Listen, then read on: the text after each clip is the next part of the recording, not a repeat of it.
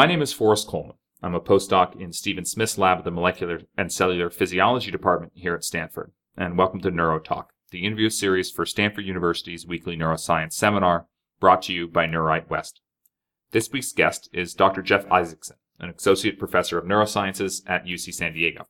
Thanks for joining us today, Jeff. Well, thanks, Forrest. It's my pleasure. So could you describe a bit about how you were brought up and how it led into you becoming a scientist? Well, I'm a refugee from New Jersey, and my dad was actually a scientist. He was a physiologist who ended up teaching in a state college in New Jersey. So I was sort of around science, and it was always a fallback, but not a path that I imagined I'd necessarily be on. So basically in my high school, college, and post years, I was more interested in sound and lighting for bands. So that was sort of my lifestyle for quite some time until in my mid-20s, I saw people that were about my age now doing that sort of career, and I didn't think I was going to make it. It's a very hedonistic lifestyle. So I decided to do the fallback and go into science. And to make a long story short, at one point I had been a lab technician in a cardiovascular physiology lab and absolutely hated it. And thought, this is curtains for me. So what did you hate about it? Well, I think it was just a lab experience that was kind of negative. It felt like a factory, and it wasn't a very exciting environment for science. It was addressing very straightforward pharmacological questions that didn't seem all that interesting to me. Pretty dull compared to a rock show.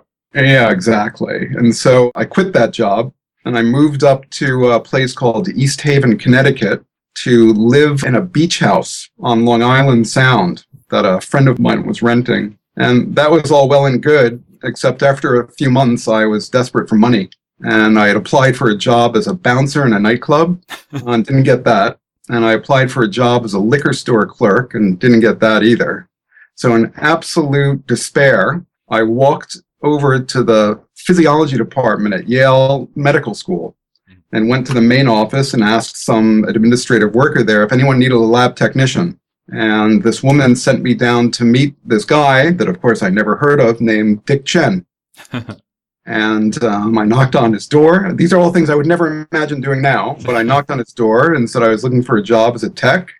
And he sort of looked at me strangely, asked for my resume, and he called me back and gave me the job.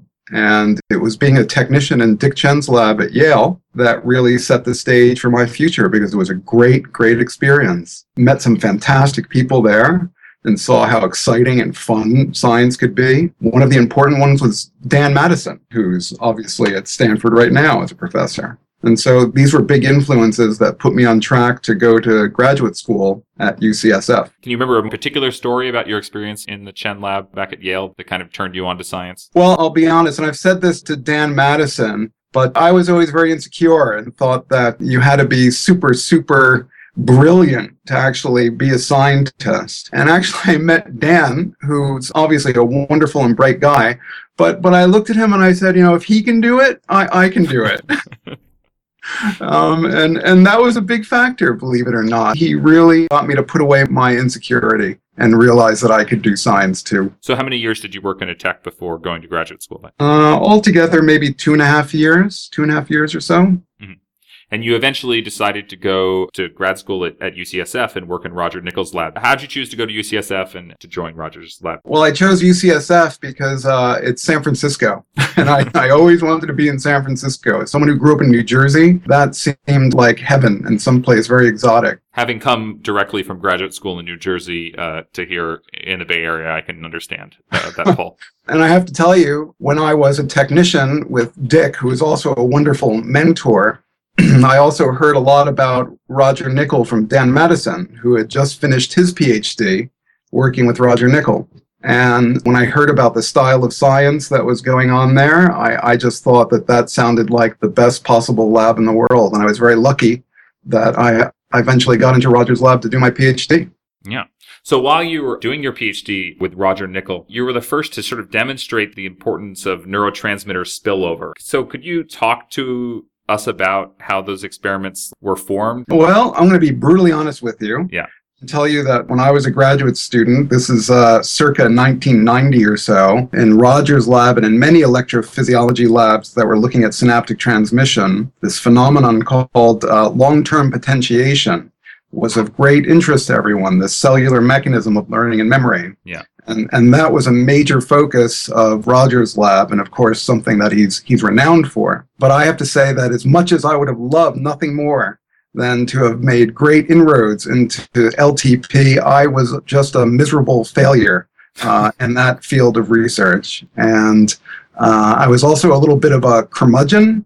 And at some point I decided I wanted to have nothing to do with LTP as a student. And the one thing that I did find interesting was this obscure area that Roger also had promoted early in his career, which was studying inhibitory synaptic transmission. And so that became something that I veered off in. And the whole idea of the spillover story came about for a couple of reasons. One was there was a postdoc in the lab named Jose Solis, who also, like me, was off in the wilderness working on GABAergic inhibitory transmission.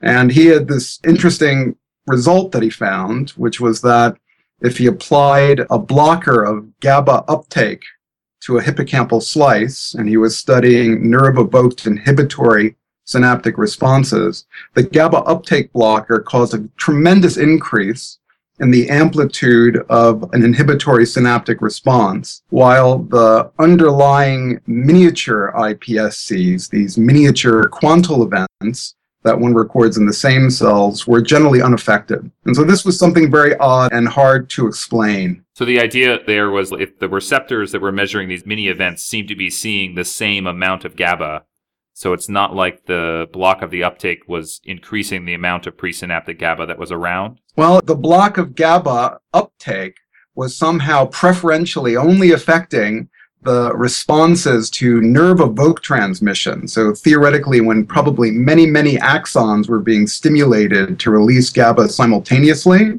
the response mediated by the GABA receptors on the pyramidal cells was greatly enhanced. But if you just looked at the spontaneous miniature events, which essentially reflect the spontaneous fusion of individual vesicles of transmitter at a synapse, the sort of elemental synaptic events, the quantal responses, seem to be completely insensitive to GABA uptake. And so the idea that we came up with was that maybe GABA uptake has nothing to do with clearing GABA out of the synaptic cleft.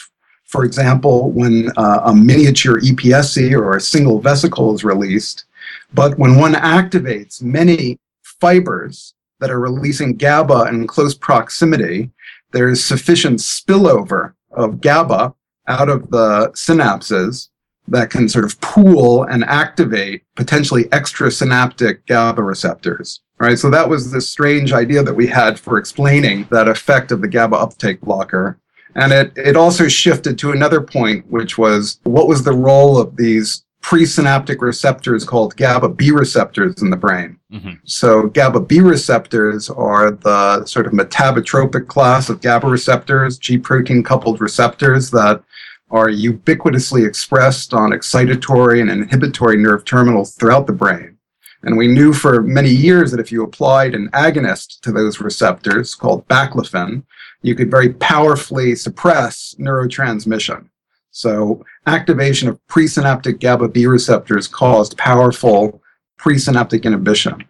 But the strange question was, how were those GABA B receptors on a presynaptic terminal ever activated physiologically? And that's because in the brain, synapses made between one axon onto another axon's presynaptic terminal are rare, in fact, virtually nil in the brain. So there wasn't a source of a synaptic contact that would activate these presynaptic receptors. So both of these sound like really interesting ideas, both that there's this presynaptic inhibition of neurotransmission and this idea that maybe there is extrasynaptic GABA around, but it doesn't seem at all obvious that they should be related. Right. So the question was, how is it that GABA gets to the presynaptic terminal of an excitatory synapse? And the experiment that we looked at next was if we blocked GABA uptake all right, with the same GABA uptake inhibitor that I was telling you earlier, Right. did it enhance the activation of presynaptic GABA B receptors,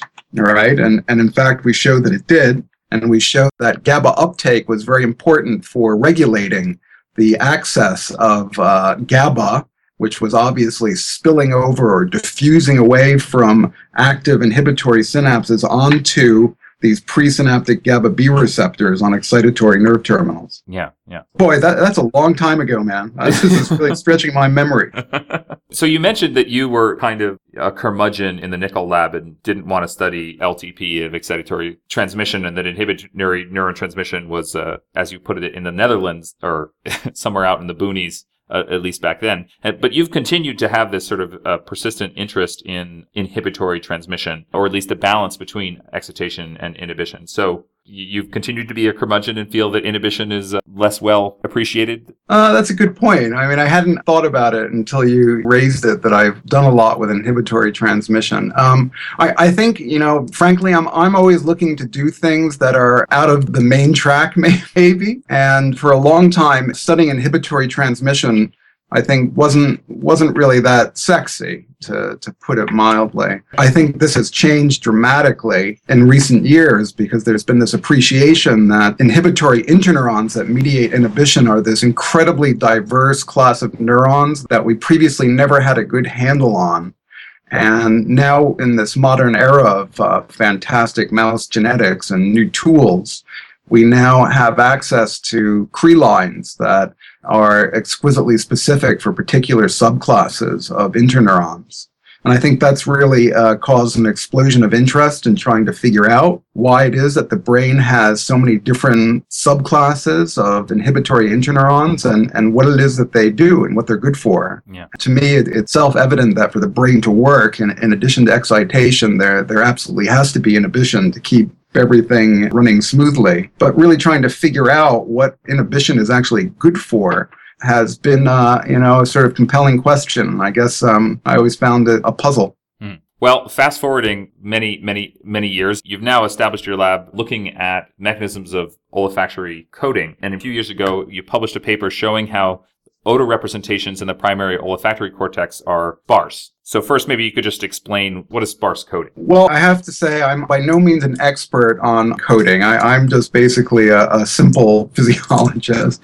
But sparse coding is this concept that has been put forward for quite some time to understand how populations of neurons might encode information. And at its simplest level, it's the notion that information can be encoded with high fidelity from populations of neurons that basically fire very little or very poorly driven, you might say, in response to some particular stimulus, all right? So that out of a large population of cells, individual stimuli are not encoded by a huge number of cells that are firing many, many spikes, but rather a distributed subset of cells that just fire very infrequently. And I think the reason why people have thought that that is a useful coding strategy is for a number of reasons. One is that it's very metabolically efficient. So you don't have cells firing a lot of spikes that perhaps might not be that useful in the long run to the cell. So that's the simple notion of sparse coding, just that population coding of information can be distributed amongst cells that generally fire just a few spikes above their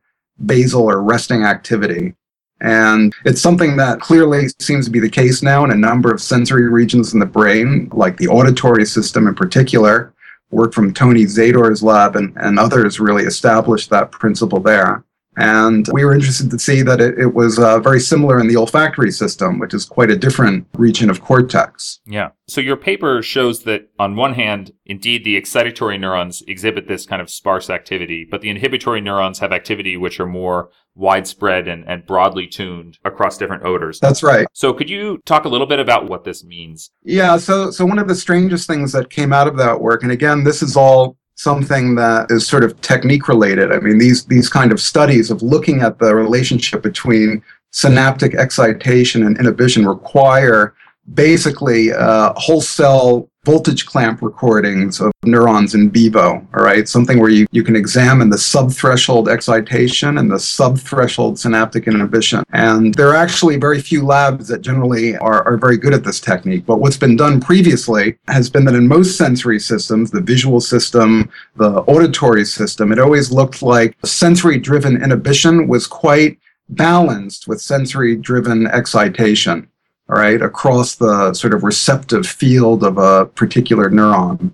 And the one thing that was very unusual in the olfactory cortex was that we saw this very widespread and dominant synaptic inhibition onto pyramidal cells and a much more selective excitation. Now, if I were to try and say what this is good for, I could come up with some reasons, but they're only guesses. I mean, obviously, I would say that this widespread or global inhibition is very good at ensuring that cells only would fire in response to their preferred excitatory synaptic input. It's a way of dampening out noise. On the other hand, this global inhibition could be good for a number of things, like gain control, or state-dependent modulation of cortical activity, just like it is in other brain regions. Yeah. Naively before, if I knew no experimental data, I might have expected to find in some system that the inhibition was sort of inversely tuned, that you saw less inhibition. What is the difference between seeing untuned inhibition versus tuned inhibition? Well, somehow the inhibitory circuits for particular tunings are very specific. Presumably, if you're looking at a diversity of stimuli, different stimuli are driving the circuit relatively equally. And so there should be in total about the same amount of inhibition somewhere in the circuit. But when you get tuned inhibition, it means the inhibition is really getting selectively driven to a subset of neurons. But in this case, it doesn't seem to be the case. That's right. And I don't have a good explanation for why it is. The explanation for getting code-tuned inhibition and excitation is much easier, which is to say that local interneurons actually receive a great deal of their input from the local excitatory cells around them. So basically, the local inhibition in the circuit is innately coupled to the tuning properties of the cells or the network in which they're embedded. So that's the simplest explanation for getting this balanced excitation and inhibition. In the olfactory cortex, I don't think we know enough yet about all of the interneuron circuits there to actually make some guesses. Well, my second to last question, recently Stanford had its annual neuroscience retreat, and one of the panels this year was a little unusual in that Bill Newsom dedicated a period of time to get some feedback from the Stanford community about the Brain Initiative interim report that was recently released, of which Bill is one of the co-chairs. And I thought I might see what your feeling was on the report and maybe a gauge of what the UCSD community in general feels about the Brain Initiative. Well, I can just tell you, and I'm going to choose my words carefully, because the University of California at San Diego really has a lot of the people that were initially promoting this Brain Initiative as faculty. So people like Terry Sinofsky, Ralph Greenspan, Nick Spitzer have all been very instrumental, even from the earliest stages of trying to formulate this initiative. So I think UC San Diego is very well represented, and there is a big effort that's underway here to try and figure out what would be the best role for a place like a university such as this to actually do its part for this initiative. Now, if you were to ask me, broadly speaking, about what I think about the initiative, I would say, oi, oi, oi, as my mother would say,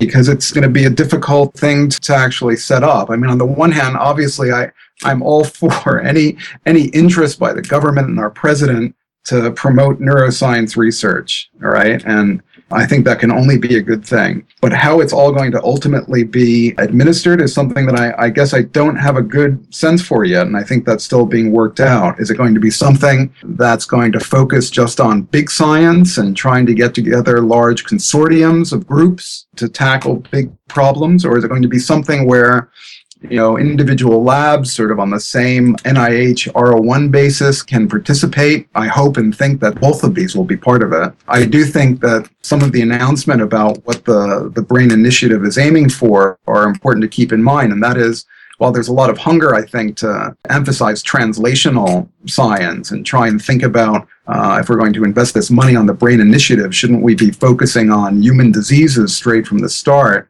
I think clearly, I'm in the camp of people that think basic science is really the best place to focus primarily. And I think also the notion that the big issues here for the initiative are going to be technology development and really data management are very noble ones because, as you know very well, Forrest, the development of new technologies are really what launched the field, right, and moved things forward in ways that they couldn't previously. As you were mentioning earlier, the excitement about inhibitory circuits is in part launched by the ability to ask the reductive question, what is the role of parvalbumin positive interneurons in such and such a behavior? But without the ability to have a handle on those, that kind of research doesn't happen. Exactly. So one of the interesting things that Bill said was that the committee is not really allowed to give much advice about how it will be administered. Mm-hmm. So their purview is not to answer the question that you had about big science versus smaller science. Right. So the question is, who will make those decisions? Yeah. So the NIH and the different agencies, I suppose, is the answer that Bill gave. I think initially the one thing that I see as being the problem, and I appreciate the goal that was first raised from Rafa Yusti, which is, this whole challenge came about with the idea of trying to see the activity of every neuron in the brain in real time and trying to understand something about the spike firing properties of all the neurons in the brain in real time to understand how it works. I'm not so sure what all that information would tell us straight off the bat,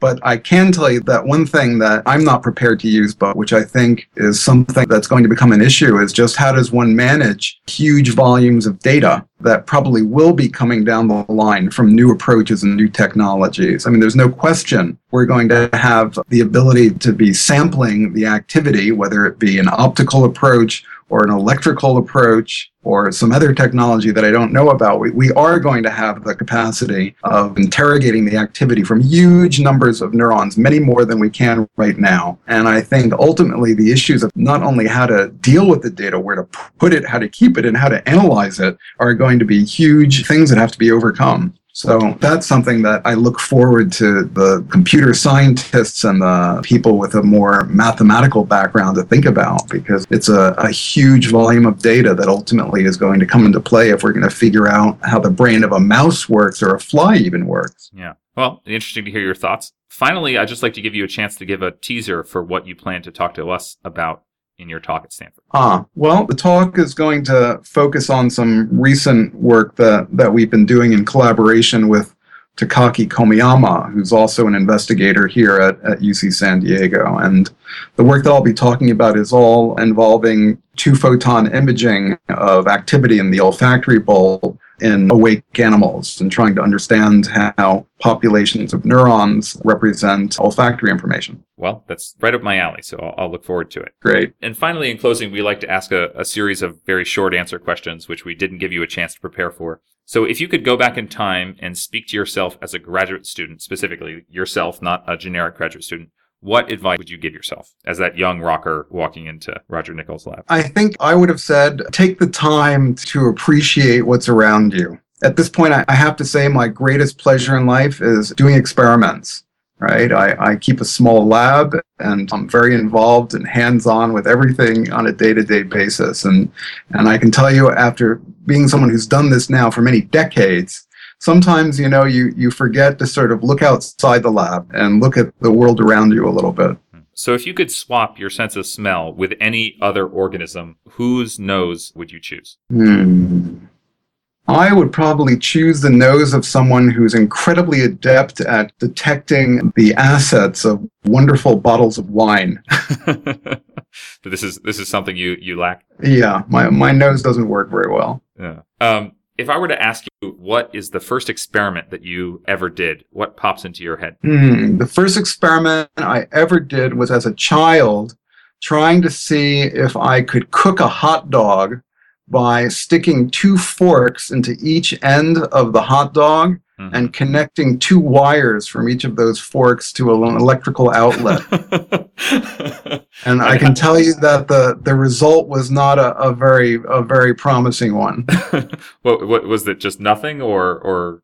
No, near electrocution. Near electrocution. Oh, man. Okay, well, thank you very much for speaking with us today, Dr. Isaacson. Hey, thanks a lot, Forrest. Yeah, and thank you all for listening. We'll hope you join us next week when our guest will be Chala Rugalu, an assistant professor of cell biology at Duke University. NeuroTalk is a production of Neurite West. This episode was produced by Erica Signor and myself. For more information about NeuroTalk and Neurite West, please visit our website at www.neuroblog.stanford.edu.